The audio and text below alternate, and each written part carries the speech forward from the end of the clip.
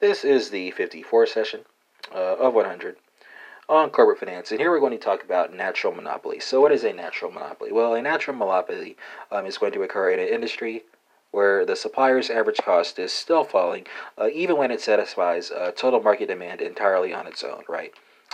How might we regulate a natural monopoly? Well, two things to note here. First, the marginal cost pricing is going to force a monopoly to charge a price that equals its marginal cost of production.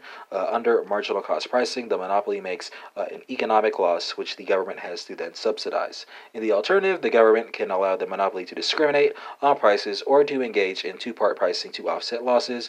Your marginal cost pricing is also going to be known as a situation where there is efficient regulation, right?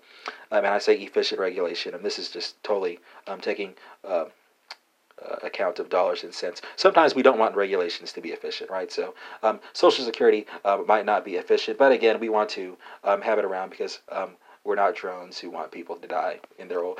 We're not drones that want people to die, for no reason whatsoever, right? So efficient regulation or inefficient regulation. Sometimes we have regulations in place because they satisfy needs that are non-monetary, right? The second point, average cost pricing is going to force a monopoly to charge a price that equals its average cost of production. This allows the monopoly to earn normal profits, of course.